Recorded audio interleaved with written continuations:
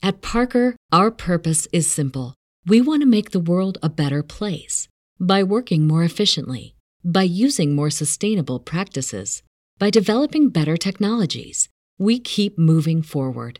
With each new idea, innovation, and partnership, we're one step closer to fulfilling our purpose every single day. To find out more, visit parker.com/purpose. Parker, engineering your success.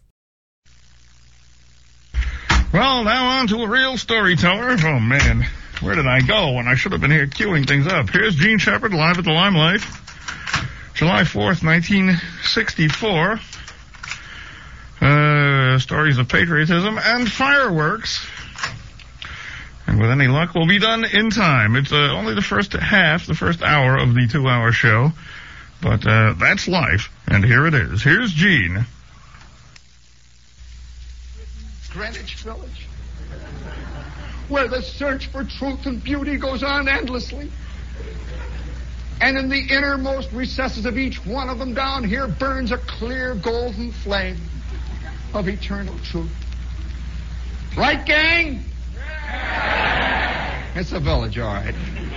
Egotistical.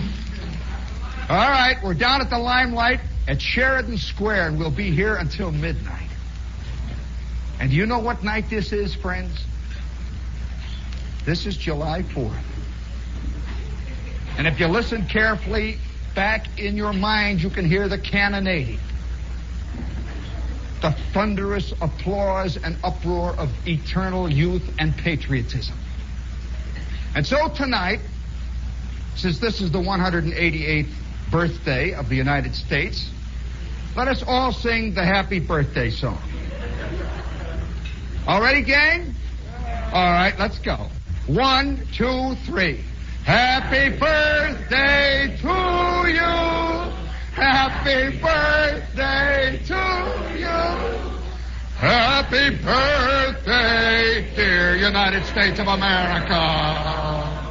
Happy birthday to you.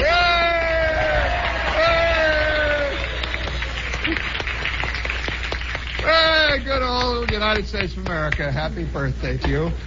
Well, since it is the birthday of the United States of America, I've been listening to the radio today, and I've been trying to figure out what they're doing about the 4th of July, and it's practically nothing. Nobody even says anything about it. Once in a while, they'll play Guy Lombardo playing the Stars and Stripes Forever. You know, that kind of thing. Or they'll say, the Yankees won a doubleheader to celebrate the 4th. Well, I'm going to tell you a very funny thing about the 4th of July. This is not a program tonight of nostalgia. It's a program, I suppose, based on the kind of nuttiness of which patriotism is composed. A kind of a... Patriotism is always somehow coupled with violence. How many times have you watched guys hold a cherry bomb in their hand? A red, white, and blue cherry bomb. They hold it out and they say, watch this, I'll let it go while I'm holding it. Boom! There. He's celebrating the 4th. Oh, yes, this is a strange nuttiness. And when I was a kid, my father got into the fireworks business. Now, most of you, I'm sure, have watched the fireworks business from a distance, just like we watch the baseball business, show business. But let me tell you something about the inside of the fireworks racket. Every year, about 3 or 4 weeks before the 4th of July, the big shipment would arrive. He really was. He had a fireworks stand, and I had to work in the stand. And boy, did I hate it. The sun is coming down, and it's hot, and you're out by US 31, way out near Griffith, Indiana, someplace. 18 million cars are going past all the time, and the heat and the dust. And you had to make change all the time, and I could hardly count, and people were yelling, oh, you know that rotten mess when you're about 9 years old and you got to work. They said, get out, you got to work, you got to go to the stand. And I got so I hated it. But about 4 weeks before the stand would open, which was 2 weeks exactly before the 4th, the shipment would arrive.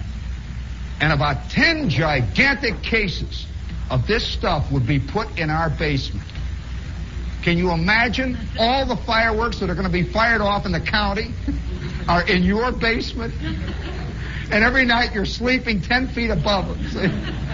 And let me tell you something about the fireworks that they had those days. The fireworks were not these little red firecrackers or sparklers. Because there is a violence in the true fireworks celebrator that demands real things. And they used to have, I suppose you're aware that during the heyday of fireworks, there were status symbol fireworks. Oh yeah, seriously. That your status as a spender and as a celebrator was measured by the length of the bomb that you let go. And we used to have little ones that would start at about a dime a piece. And they were red, white, and blue, and they had a little green square piece of wood on the bottom. You remember them?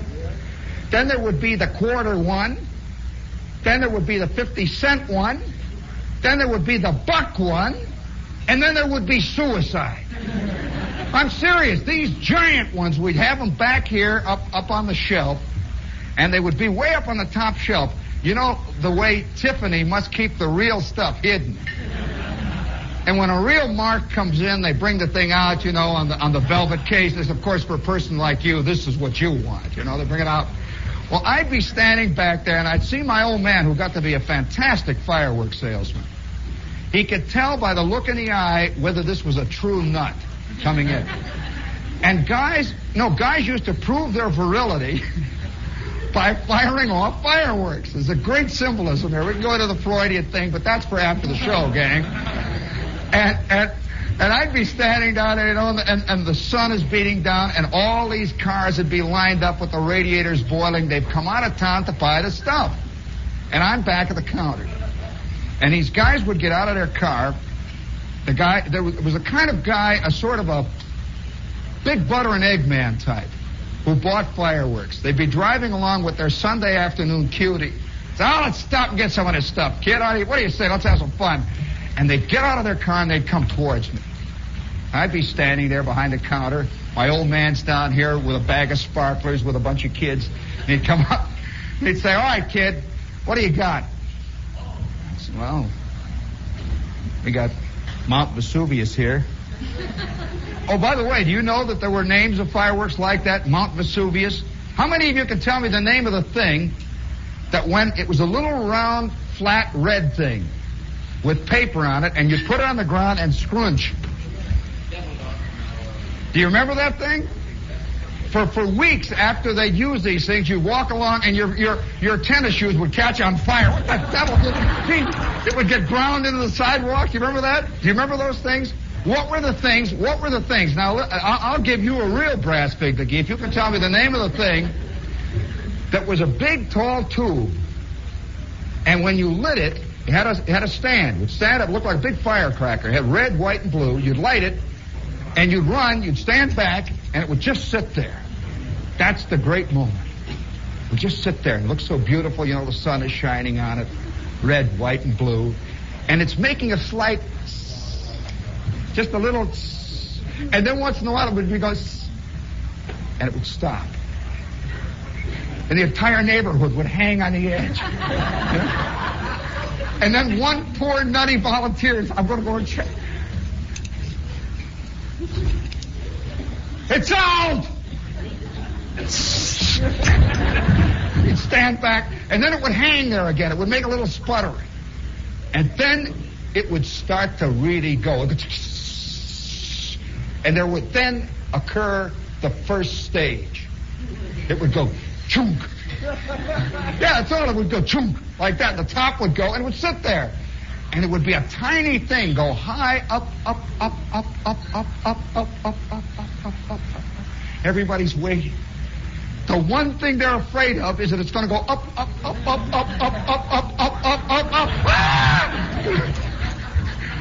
They didn't always work, you know. And it gets up at the top and it goes,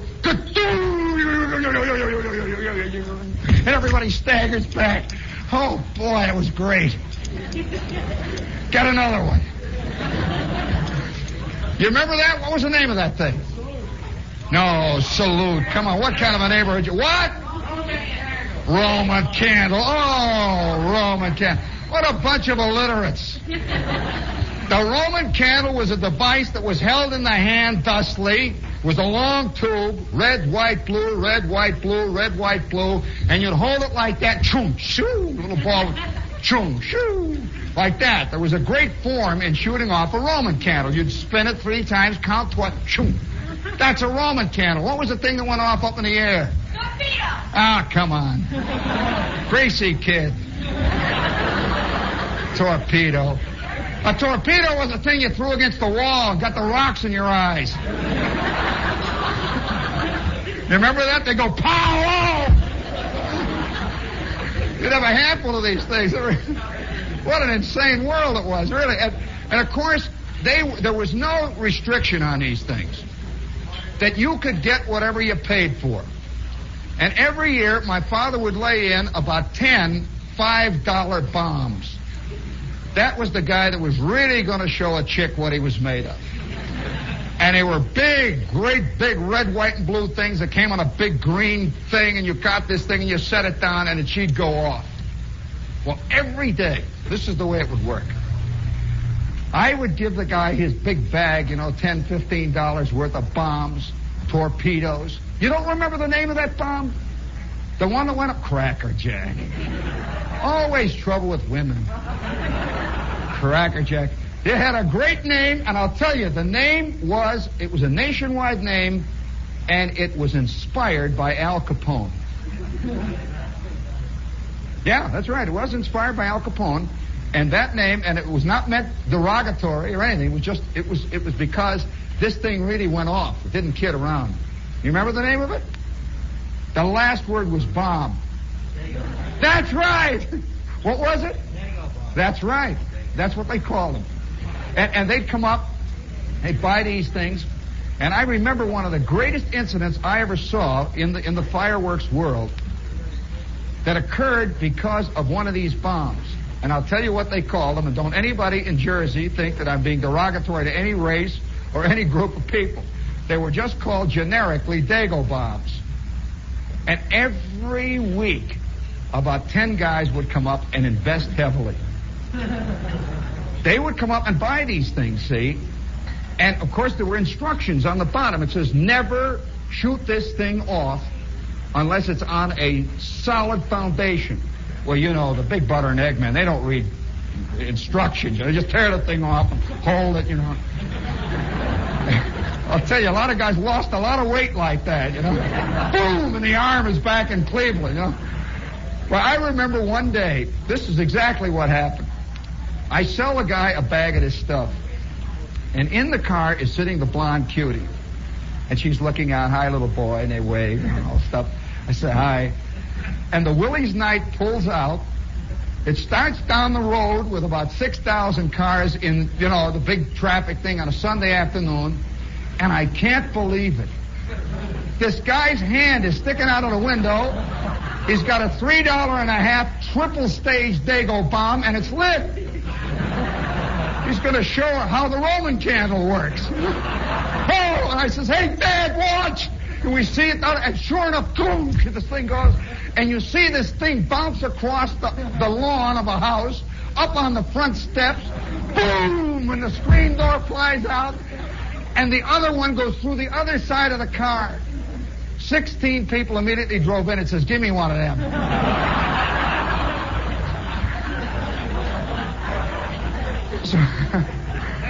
Oh, no, people weren't afraid of violence, you see. But the best and the only thing, no, seriously, the only thing that ever made it worthwhile, I saw another one of these things go off. I'm sure that all of you have stories of fireworks. But one of the greatest disasters I ever saw with a Dago bomb happened with Mr. Bruner next door. We had a drunk who lived next door he worked, his milieu, his medium was the Depression. There are guys who work in clay, there are guys who work in oil. he worked in the Depression. He was the depressed figure, you see. And you know those cartoons I used to have, the little man, J.Q. Public? Bruner saw himself as that. And so year after year, Bruner worked at the Roundhouse. He was on the extra board for over 30 years. Now, the extra board means the guy that gets called in when everybody else is sick, don't go to work. And it was a Depression. He would get about 3 or 4 days a year. Not really. And when he would do his day at the Roundhouse, he would, of course, have to celebrate. It's a holiday. And so 2 days later, he would arrive from Flick's Tavern, bleary-eyed, staggering home, and we knew that Bruner had had his day of work. He'd celebrated it. Of course, he came home with nothing. It all went down in the Flick's coffers down there, and he'd come staggering home. Mrs. Bruner would come out on the porch and take him by the arm and lead him in, one hand, by the way, on Bruner and the other on True Story. She was reading about real-life romances. And she would bring this lunk in, and they'd go in through the living room, and then you'd hear the yelling. And she'd yell. It was like a ritual. She had absolutely no idea of changing him. She knew, it's been 20 years, you know, you don't change, see. And he didn't listen. You'd hear wah, wah, wah, and you'd hear wah, wah, wah, wah, wah, wah. And then it would slowly, gradually trickle out. Nobody in the neighborhood paid any attention. It was one of those summer sounds. It would just slowly fade down, and the crickets would come up again. You'd hear the locusts coming up again, the sound of the traffic and the airplanes going over, and Bruner would be asleep. Mrs. Bruner would come out on the front porch and sit in the swing and start swinging and reading True Story. So you got the picture. This is what is next door. Well, one gigantic 4th of July, and by the way, even poor kids had fireworks in the 4th of July. It was a thing. It was like Christmas.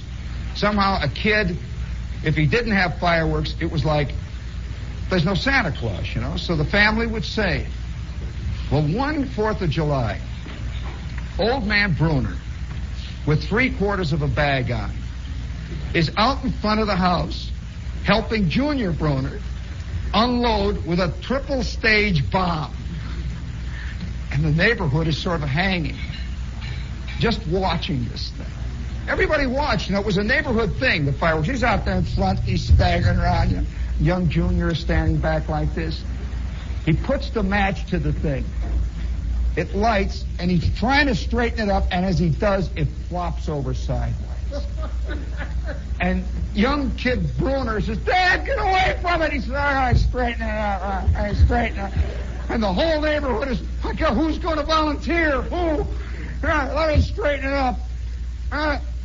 And he turns around, and just then it goes chunk. He looks down, and that little flaming ball bounces twice. He's watching it. It hops right up the lawn, trickles around 3 times, and under the porch. It's one of those porches, you know, with the lats hanging under the porch. And old Bruner, in his condition, he starts after it like this. He's going to get it and put it back in or something, you know. He starts after it, and all of a sudden it goes doom.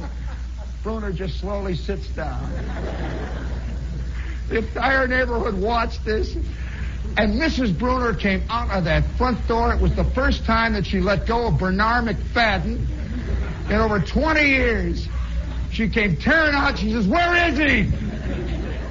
She thought he finally got it. He's just sitting there. Well, this was the world of the fireworks. Now, I had, because of the fact that my father sold fireworks, it was the only true, honestly true, status symbol that I had. That's a very important thing, you know. It's like if your father is Elston Howard or Mickey Mantle or something, you know. And he had this stuff. And every 4th of July, when the midnight would hit, right at this time, it's in about an hour and a half, we would close by state law, all fireworks stands closed. And we would be left with 3 shelves of the most beautiful stuff you ever saw in your life. Skyrockets, Mount Vesuviuses, the big $2.50 pinwheels, the big 17-ball Roman candles, all the stuff that was left. It was always the big stuff that was left. And we'd load it in a big box, and we'd start driving home with it. Now is the time for our fireworks celebration. And the whole neighborhood would wait. Because this was a steel mill town, there wasn't much more really than a couple of little Roman candles and an occasional sparkler in the neighborhood. And they would watch the big stuff going off way off on the other end of town. You know, boom, you'd see the rich guys celebrating. Boom, the skyrockets.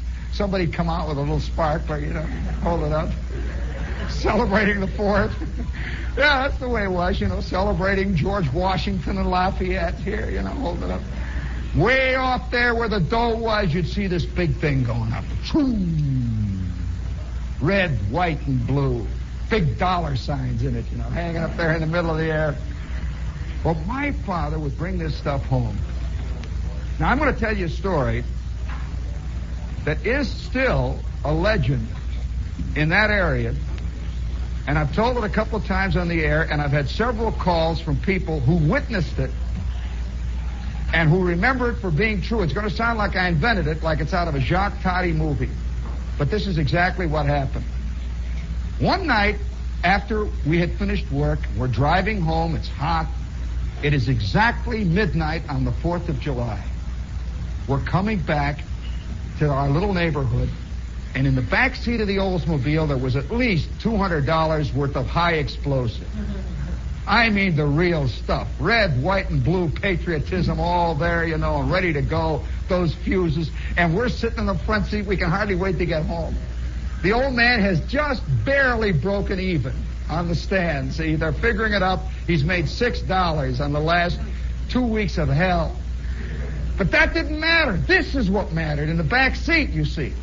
If he didn't have the stand, he wouldn't have had this. My father was a parade man. He was a fireworks man. And the worst year we ever had was the year we sold out. I'm serious. He was disappointed. It was a rotten 4th. You know, we made a lot of dough. We had nothing but a couple of little sparklers left, you know. And that was the end of the 4th. But this one year, we had a ton of this junk. And we're coming back. He's got a big wooden box. And we're tearing like mad to get home through the traffic. We finally get out there, and everybody in the neighborhood starts coming out. You know, they just sort of, they don't want to, you know, nobody wants to admit that he's a freebie, you know, even with fireworks, that he's been waiting. They sort of drift out on the porch. You know, they're looking at the lawn, kicking stuff. Midnight, you know, they're getting ready to water stuff, you know. And they're all out there, and the old man, you see, he's down in the, he's down in the front, right next to a big lamppost, one of these big wooden lampposts. He's got his box laid out, and 9 million kids are out there going to watch. And he gets ready to do this business. He's got a pongee shirt on, incidentally. You know what a pongee shirt is? Well, that's part of the story. I have to explain. There goes one now. Did you hear that? It's a short-sleeved, sleazy shirt that was pre-nylon. And you could sort of see through them. They sort of hung, and they sweated. They looked real terrible. And so here's the old man out there with his pongee shirt, his work pants, and he's got a big chunk of punk, and it's going.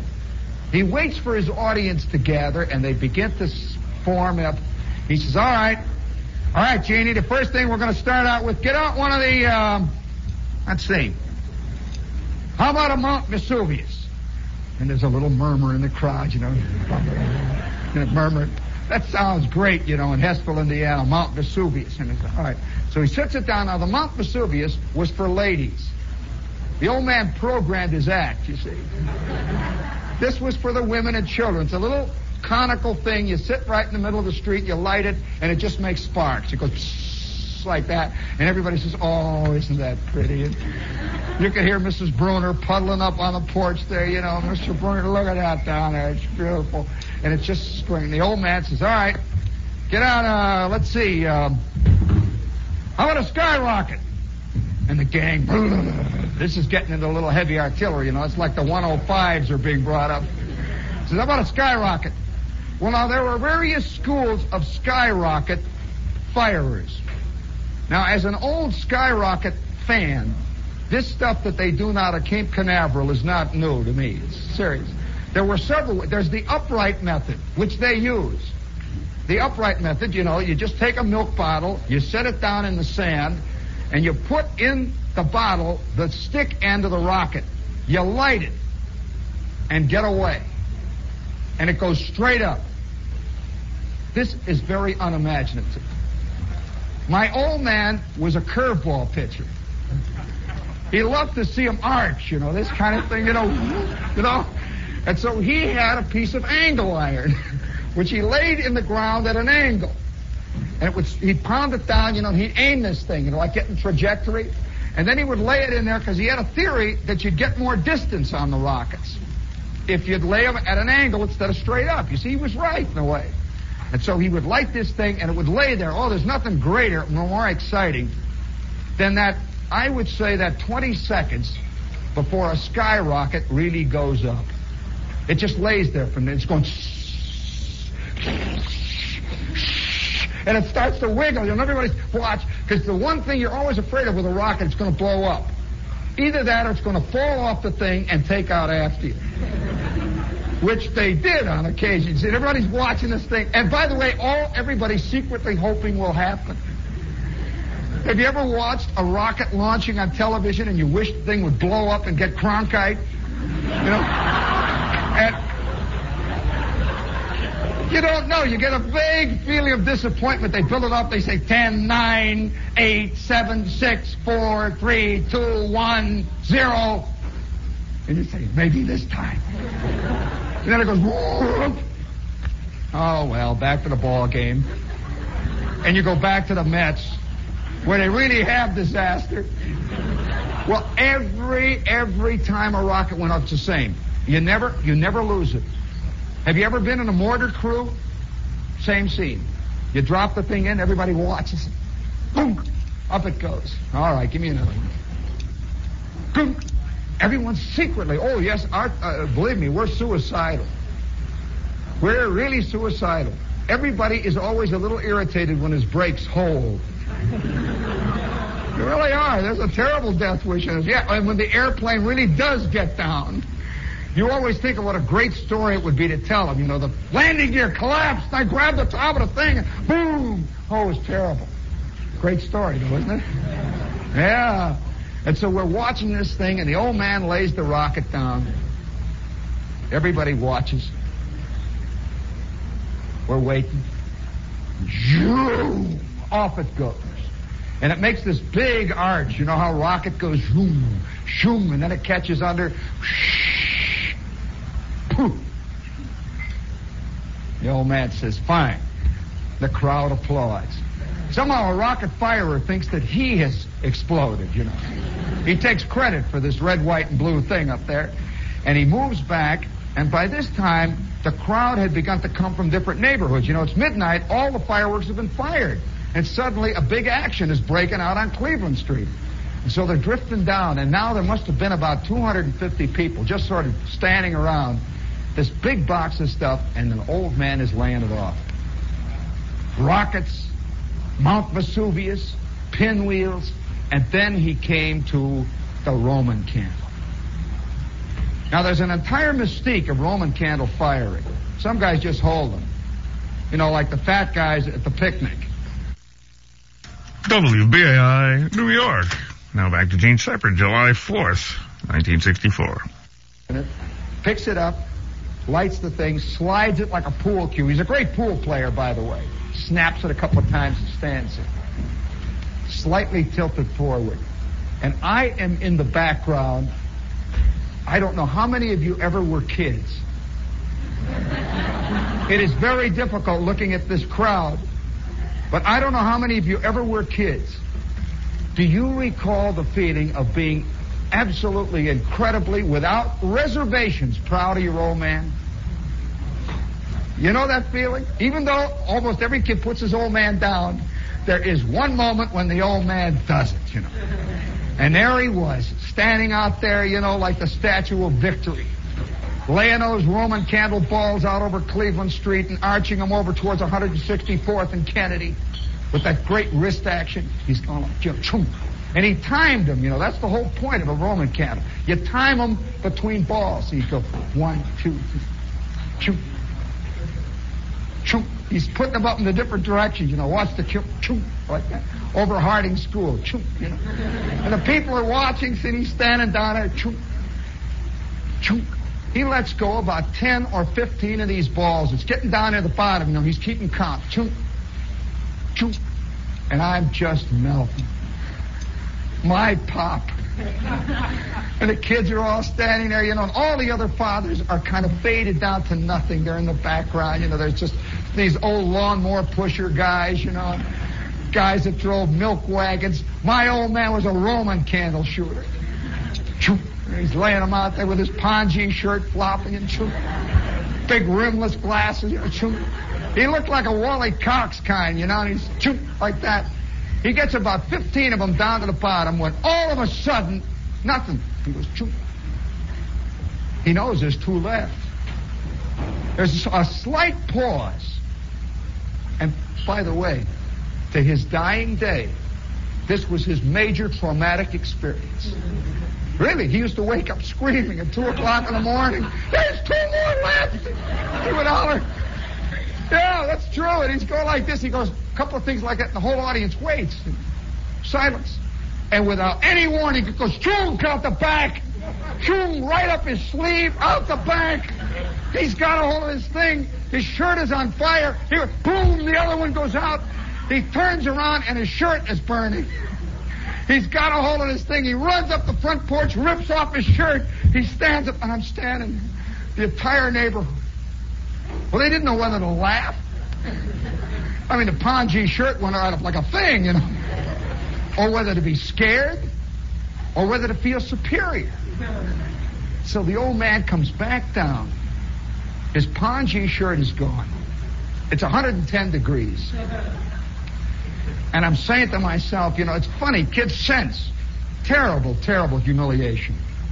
Every one of us know that moment of awful humiliation when our parents have a party or something and it doesn't go.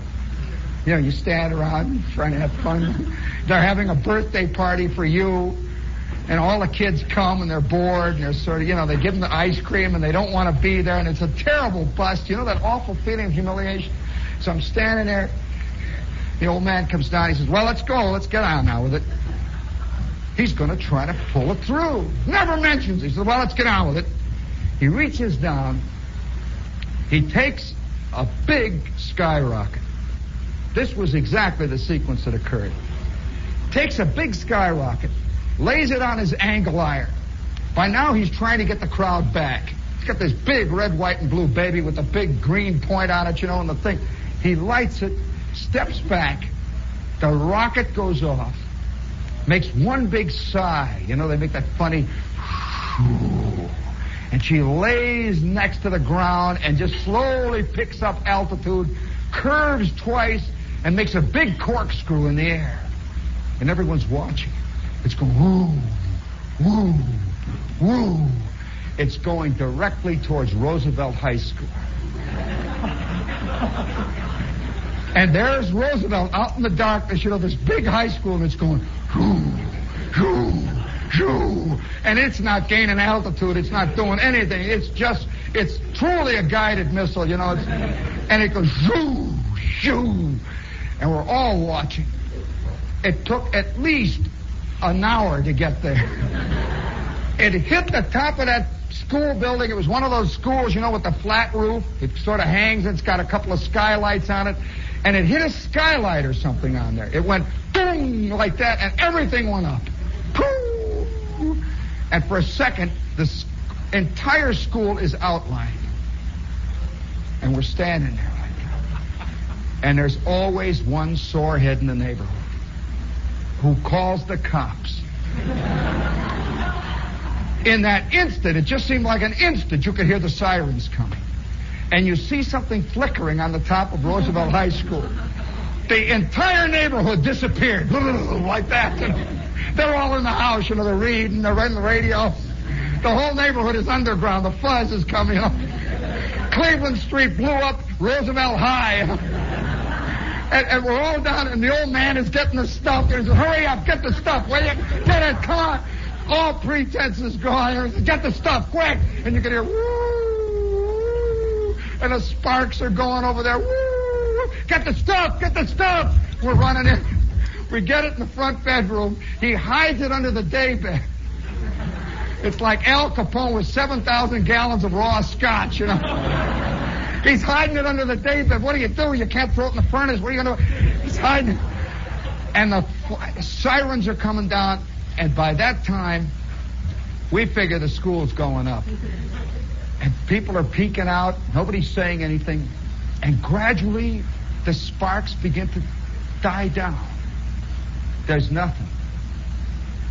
The fire engines arrive. And you can see the firemen, walking around looking. Nothing. It's a false alarm. And the neighborhood is already now getting that rotten kick out of it. Go ahead, you nuts. Go on, look for it. You won't pin it on us. Sure enough, they get back in their wagons and they go.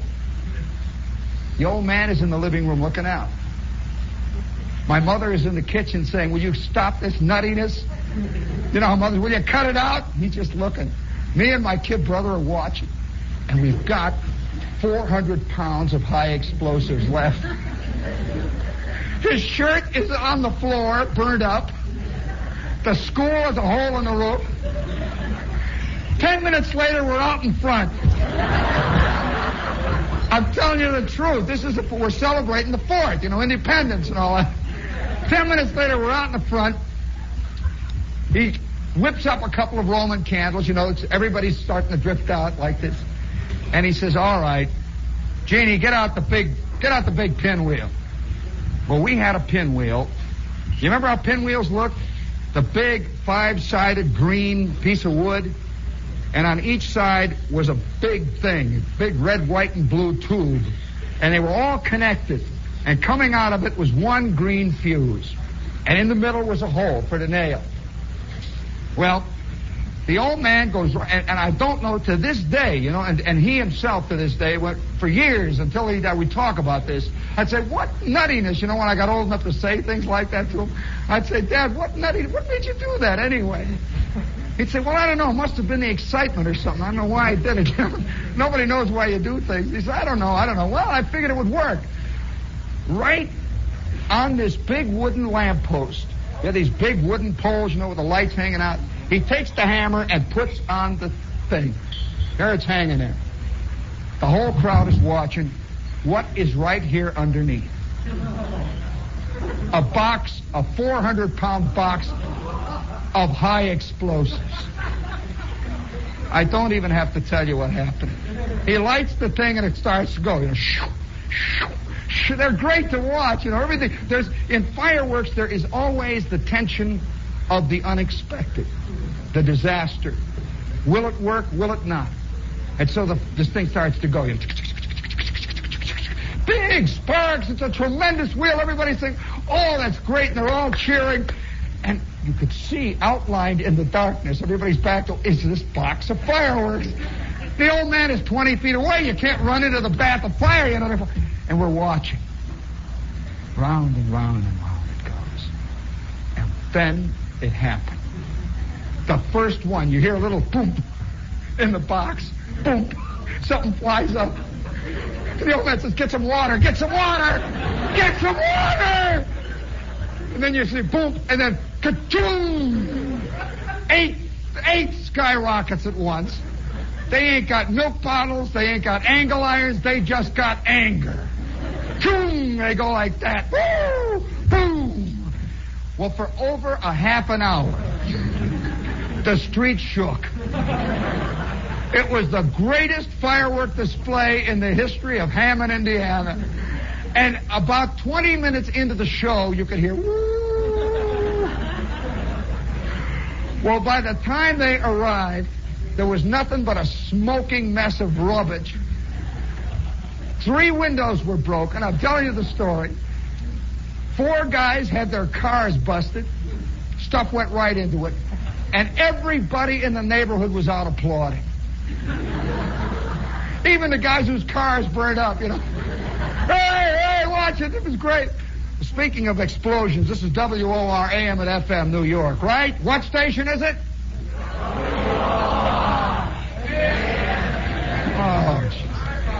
Some guy hollered WQXR up there. WBAI. Seriousville. You said it, Shep. WBAI New York. Of fireworks has so many wild ramifications. It really does, and it's hardly ever really been explored as to what it really means, what the whole point of it is, why we did these things. And you know, I saw the other night on a big TV show, big one. I think it was Rip Torn, Combat, and he is throwing grenades. Any of you guys who are in the Army, have you ever wondered how those guys in the movies are so great with grenades? They throw them like tennis balls, you know, and they just sort of boom. They only kill the other guys. Well, I'm going to have to tell you a thing that happened to me on a grenade range. Speaking of high-class fireworks, and since this is the 4th of July, we might as well talk about it.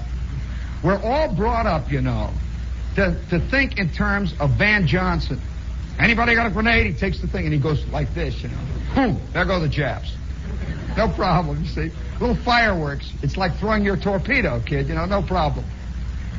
Well, we get out on the grenade range, and you learn something about yourself and about the nature of man, about patriotism, why we have wars, and some things you don't even want to talk about. The minute you hold one of those pieces of iron in your hand. You ever held a real live, honest to John grenade in your hand with that big handle hanging down there? You ever held one?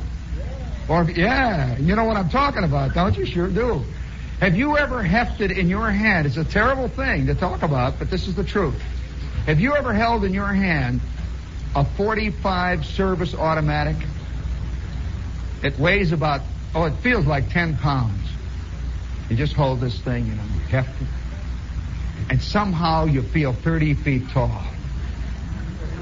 And then the next thing that begins to creep in, you begin to have a desire to, you know, I wonder how it goes. You want to fire it off. You really do. You want to fire this thing off. It's a terrible desire. Because it feels so natural. It feels like it's made to fire. It's like a car you're sitting in, you know, and you got the key, the steering wheel. You put your foot down, there's the brakes there and the clutch. You look on the gas, it's a full tank of gas. And ahead of you is a giant turnpike. Well, how long can you sit in that car? You know, just fool with the wheel. See, just fool. Well, for about 4 or 5 days, they are giving us hand grenade indoctrination. Speaking of hand grenades, hey, I'll finish this story after the break. This is the gang from the Red Garter. Hey, listen, Joe, who's here with you tonight?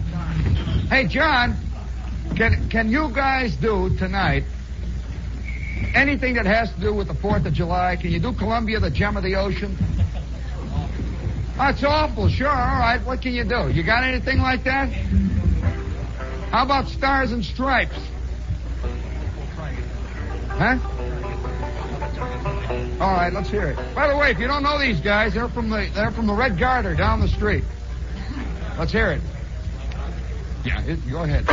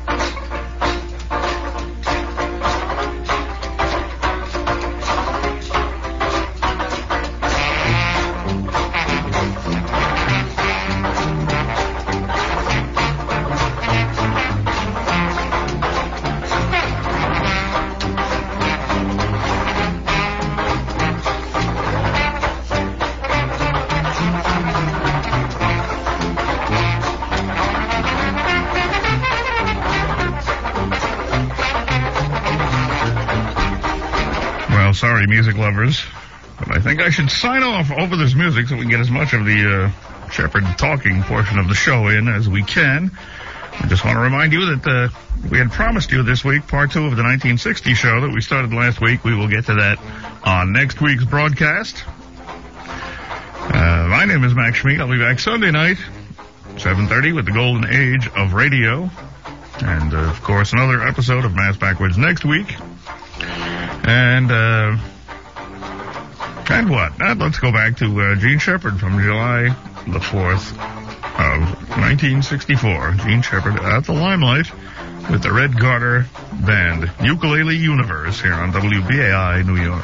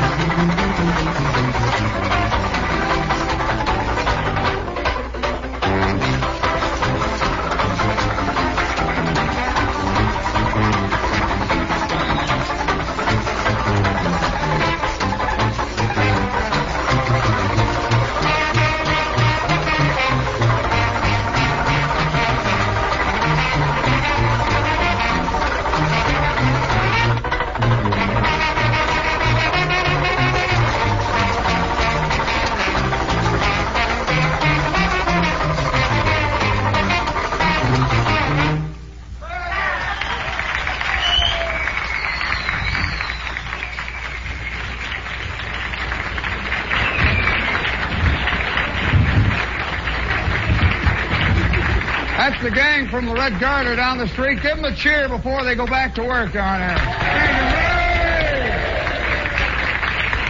Look at that fantastically brave, solid tuba man leaving out here. The bulwark of the nation. As an old ex-sousaphone player, I know what he's doing. Let's see, we've got the news in about a minute and a half. You know, I want to tell you the rest of the story about that grenade. Because the feeling of power, the feeling of the heft of a grenade is the same feeling this sousaphone player feels.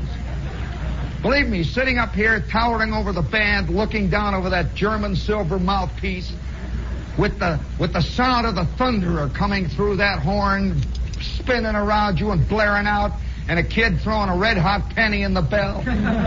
You know what America's about. We're down here at the Limelight on Sheridan Square in the heart of Greenwich Village. We will be back in exactly 6 minutes. And now a giant symbolic cheer.